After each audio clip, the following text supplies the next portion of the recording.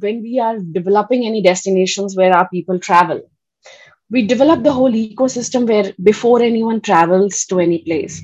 So by destination development, I mean we go to the place, okay, what is the accessibility status and what we can do, whether temporary or permanent, to make it happen. And this involves interacting and convincing the stakeholders, which includes the tourist places like museums or forts and palaces or anything that the public institution own, or the hotels, or the storytellers, or the guides and the transport companies. We train and sensitize all of them before anyone travels in that ecosystem.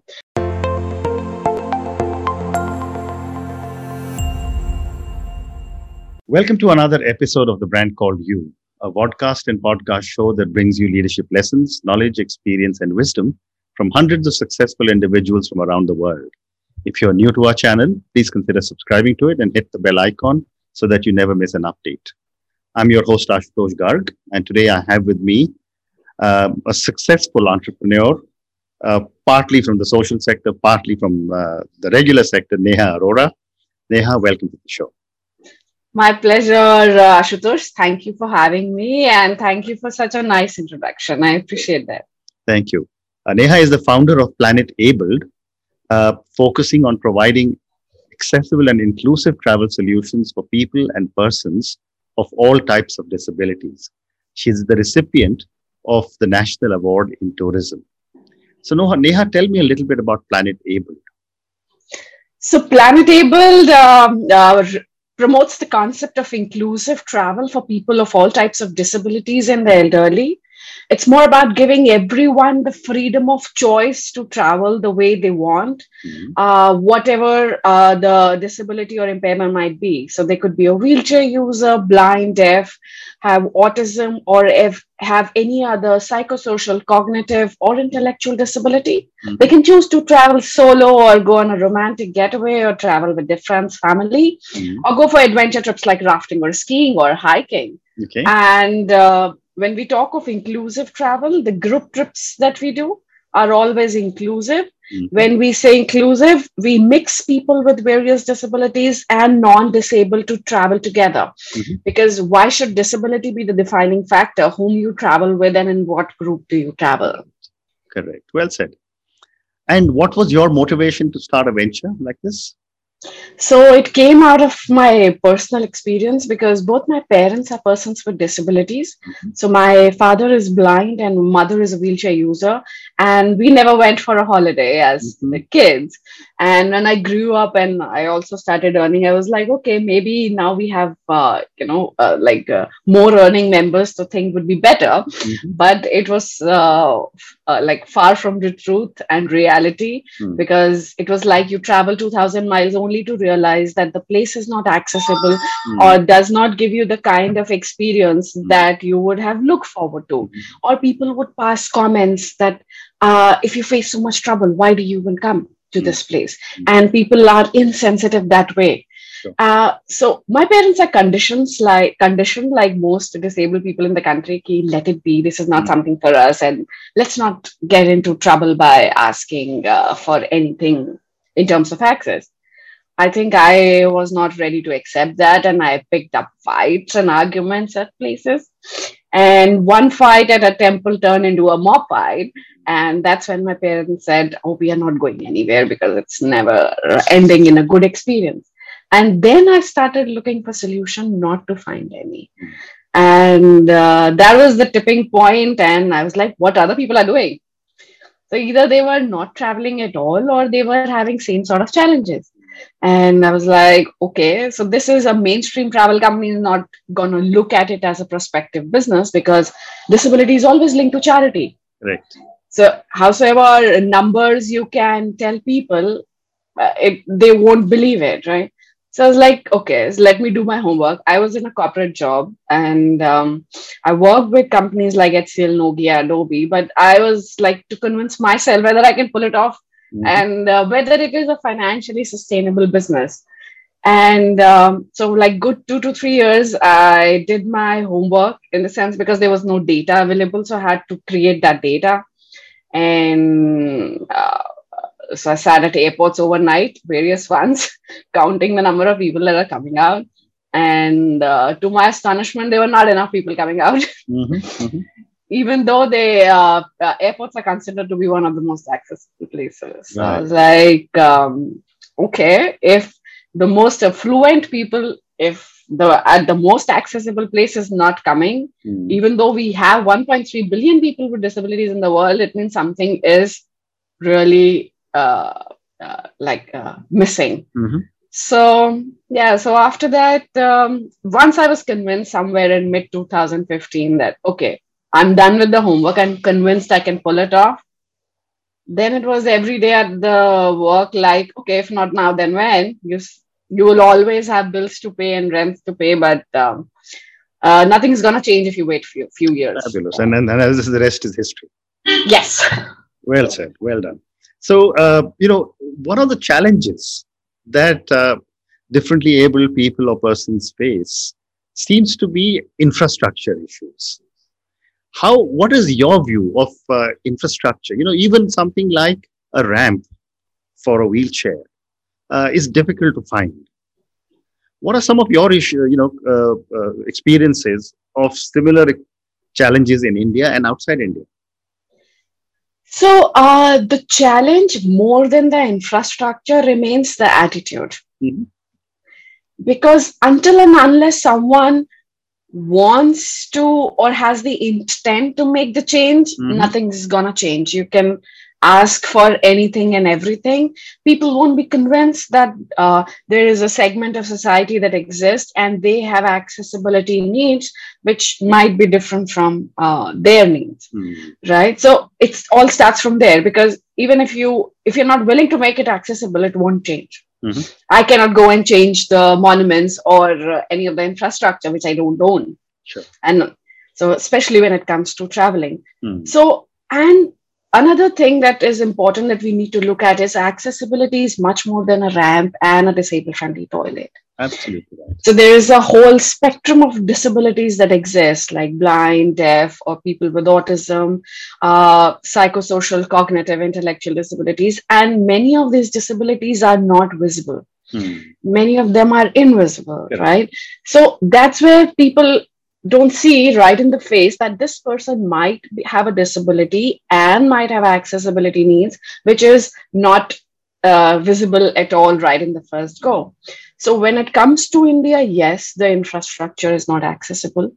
The attitude of, we lack a lot of awareness in terms of like that this is needed, because one, people are with disabilities are not seen out in the open enjoying the rest of the public spaces like others, because of course they are not accessible. And most of the time you just see them outside the temples, which is not a good sight to see. So that is the perception people have. Correct. So that perception, that lack of awareness and ignorance is a bigger driving factor than anything that you can look for in terms of infrastructure or anything. And that once that changes, infrastructure changes. Regulations, we have a law, yes. Implementation, we'll have to see how many years it would take to get to that law. Correct. And so if I compare it to, like you asked, to outside the country, at least the attitudinal barrier is much lesser. Infrastructure in terms of accessibility for wheelchair users is better. But when I talk of accessibility for other types of disabilities, there also it's developing. They still have everything behind a glass wall in a museum and no proper content and information not available in accessible format. So we're getting there. Yeah, I agree with you. And I think a lot of the attitudes is a function of knowledge and awareness. So I guess that will happen. But in a world where if you had the ability to make changes to infrastructure, have you thought of writing a paper or putting down what should be there? Because maybe a lot of these things are not happening because people don't know. Yes, of course. So I write and speak at conferences. Like writing has been on a lower side, but I do try to do as much as I can. And like every opportunity that I get, I tend to talk about it. Rather, more than that, when we are developing any destinations where our people travel, we develop the whole ecosystem where before anyone travels to any place. So by destination development, I mean we go to the place, okay, what is the accessibility status and what we can do, whether temporary or permanent, to make it happen. And this involves interacting and convincing the stakeholders, which includes the tourist places like museums or forts and palaces or anything that the public institution, that is public institution own, or the hotels or the storytellers or the guides and the transport companies. We train and sensitize all of them before anyone travels in that ecosystem. So yes, we, because there's no other way, like, and we are not even paid for that, though now we are devising a system where they pay us for it. I think we are in a position to do that, but so that is a gradual process that is happening, and I'm happy that at least with the passing of years, people have become more responsive, whether the money has been the motivator, that yeah, people are coming and spending money for hotels, like, because they stay longer and spend more. And sometimes you get good people at the places which help you out. Yes, this is important. We should be doing this. And then they become aware, oh, wow, we should do it. And that changes things. So, Very, very fascinating. So, as someone in the travel and tourism business, I cannot not ask you this question. How has the pandemic affected, Planet Able? like any other travel company, travel has come to a standstill. Business hasn't been like much, to be honest. Once there was a bit of opening in the lockdown, relaxation in the lockdown, there was some domestic travel happening. But all the international travel that happens is not there. I mean, that is a lot of business to survive on. So I have rather, so like financially, I think we had a good year, so we could pull it off recently, and we've always been a lean business, so that helps. Now I realize having bankruptcy earlier in the business helped, because you're like, oh, you can survive bankruptcy, so you can survive that kind of thing. But I took this time to think of the gaps that exist in the industry, Right. and how to take it as an opportunity, rather, that how, as a travel service provider, how many people you would be able to impact in a year. The best of travel companies do 100,000 or 200,000 people when they operate in 100 countries, and which are 30-year-old. So how do you reach out to 1.3 billion people? So that is where all the thinking has been, that even though someone might not be able to afford to travel with us, how can we impact and make better their lives when they come to when it comes to traveling for them. So it's like reinventing the business and making it Planetable 2.0, like that's buzzword these days, the 2.0. So that's exactly what we are doing. Fantastic. And which are some of your favorite destinations for your travelers in India and overseas?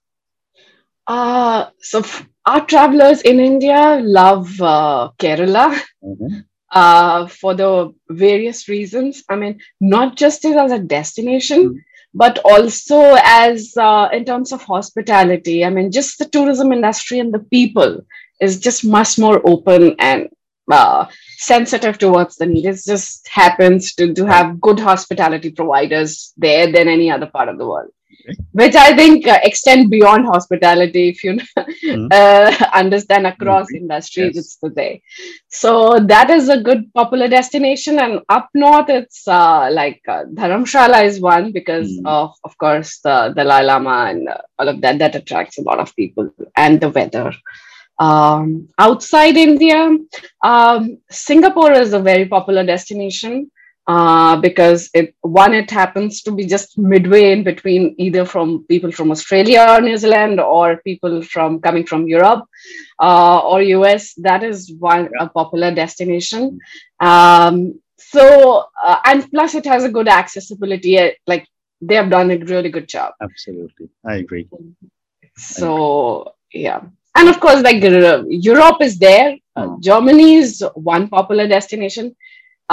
Which we had a lot of, requests from people. which we were supposed to open in 2020, but yeah, here we are. No, Thanks to the I'm pandemic. sure. I'm sure there would be times will come sooner than later when hopefully life will come back to normal. But Sure. a question that I have often asked a lot of my guests who are in the travel industry is about the so-called ugly Indian traveler. And I've experienced this many times. With I've traveled extensively, and you wonder, why? What is it that some people start demanding? What have been your thoughts on travelers like that? Good question. So yes, there is a thing that Indian travelers are not as, what do you say, sensitive, or so to say. Yes, they are very demanding. Mm, So for example, if I give you our own example, even with people with even though we don't say that we cater to only people from other countries to India, and not the Indian travelers, which many of the companies choose to do. mm, We are open, like anyone and everyone, traveling from anyone to everywhere. So that is there, but still, it remains like, they. I think they are still to get raise their bar of mhm, expectation and value what they are getting out of the money. No one is trying to con them. People are actually nice and looking at their benefit. mm, But there is an attitude that the Indians try to grab. It's just a cultural thing that we want to get as much as out with as less the money. But mm. businesses can't run that way. Correct. You cannot deliver service until and unless you pay, like, as you charge more. So for example, for me, a lot of people come to me asking, can you do this in this much money and all of that. uh, Even though it means saying no to business, I have to say, because if the experience goes bad, no one remembers how much you paid. People Correct. only remember that what was the quality of service and was the experience. Mm, It's good that they realize that. Many Indians are, I think, getting aware of that, especially the new the generation, or even the previous generation, who is well traveled globally and is aware the value that they get out of traveling, and how much work gets into making it happen. I correct. think we are changing, but it's still some time. Fascinating. And you just spoke about the younger generation. That is my next question. How are the millennials and the Gen Zs changing expectations of travel because they're only looking for experiences? Yes. So even I, like, I'm one of the millennials, if you can Yep. say.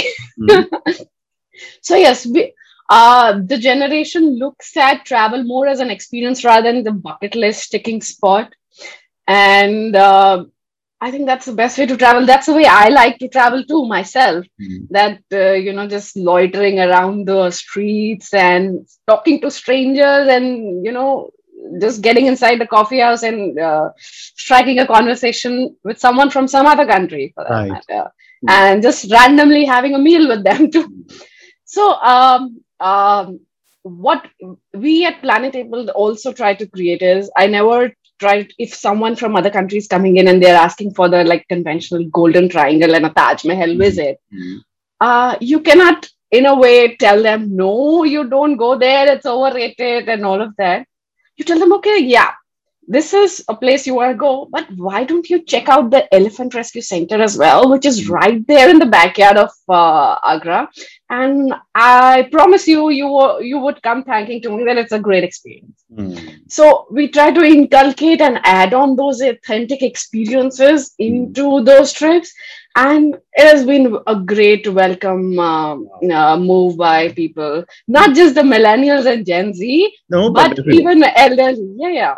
It's just how do you tell them that, yeah, this is, you might want to have a look at that too, kind of a thing. Amazing. So Amazing. So, Neha, I'm now going to move to the last segment of our conversation, which are a few questions for you personally. My first question is that, you were in the corporate world and now you're running Planet Able. As you look at, all everything that you've done, what would you say are three milestones or pivot points in your life or your career? in my life and my career, pivot points. Okay. Um, so the recent one I would say has been to start Planetable. Mm-hmm. That's the biggest pivot in my life that I have ever done. Mm-hmm. Um, I have had a few other entrepreneurial stints as well in the past. So that was one of another where I left the job at Nokia to start a chain of chai point type, like tea stops kind of a thing. And that was way back in 2011 when chai point or chayos were not there. Mm-hmm. So, but all of these things were more of, to do something different. Or I think it just comes as a nature to some people to try something doing different.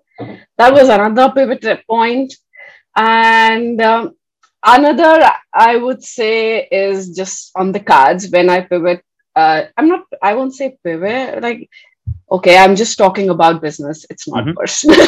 Okay. I just realized. Yeah. Um, but I think one of the things that I did not choose, like, so for example, after 12th, I wanted to become a pilot, Mm-hmm. and that hasn't happened yet. Mm-hmm. So third would be that when that happens, and Okay. I know when I get a private pilot license. So Fantastic. Fantastic. that is what my third pivot of life should be. Terrific. I look at. My next question, you Neha, is that you're running such an amazing organization, helping so many people see so many different parts of the world. From where you stand today, what does success mean to Neha? Success, I think, means to me that at the end of the day, even if I have had an 18-hour day working in different time zones, that like sleeping exhausted, Mm-hmm. and people at the end of the day telling you, "Oh, you gave me the best day of my life," or "I never thought this was possible, but you could make it happen despite whatever that was." I think these kind of things that people tell you, I mean, yeah, you've done something right, whatever it took, or I can sleep peacefully, exhausted and drained. Like as what they say, you arrive at your end of your life completely battered and torn. That is, I think, success means to me that you have no regret about you did not try something. I did. Maybe I failed or maybe I succeeded, but it was a great life lessons and I don't have any regrets of why I didn't do it. Terrific. Um, Two more questions for you. My next question is that who or what inspires you to keep doing such amazing stuff? Who, what? I think one biggest inspiration has been my parents. And if I look at it, I think living, like being born to parents with disabilities, I take it in a positive way because um, that puts me in a very unique position of understanding how different disabilities work Mm-hmm. and having been very independent early in life as a choice that my parents made for us. I mean, that gives us life skills that most of the peers I've seen are not having. So I was depositing my school fees at six standards myself, going on a cycle. So I think uh, that experience and having looked at them and experienced that life is what my inspiration is and would always remain. And the other is having had the opportunity that you uh, have a purpose that can change the whole travel industry for for the future. I Mm-hmm. mean, you're in a place that you've been given that. I mean, somewhere I feel that I find myself in a unique position to have been born to parents like that and taken that initiative and Mm-hmm. doing decently well. Right. Uh, uh, I think it's a responsibility that I have, and you have like that's what inspired me to change, to continue to change the industry for the better and make it Fantastic. inclusive. Fantastic. Fantastic. Yeah, we've come to the end of the conversation. So thank you so much. What an amazing journey you've taken me on in the last 24, 25 minutes. When you spoke about the Taj Mahal and you talked about the Elephant Rescue Center, that's a new thing I learned. I've been there God knows how many times, but I've never been there.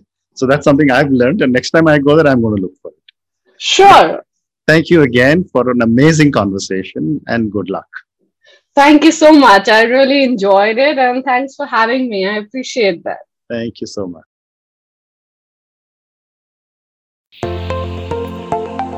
Thank you for listening to the brand called You Videocast and Podcast, a platform that brings you knowledge, experience, and wisdom of hundreds of successful individuals from around the world. Do visit our website www.tbcy.in to watch and listen to the stories of many more individuals. You can also follow us on YouTube, Facebook, Instagram, and Twitter. Just search for the brand called You.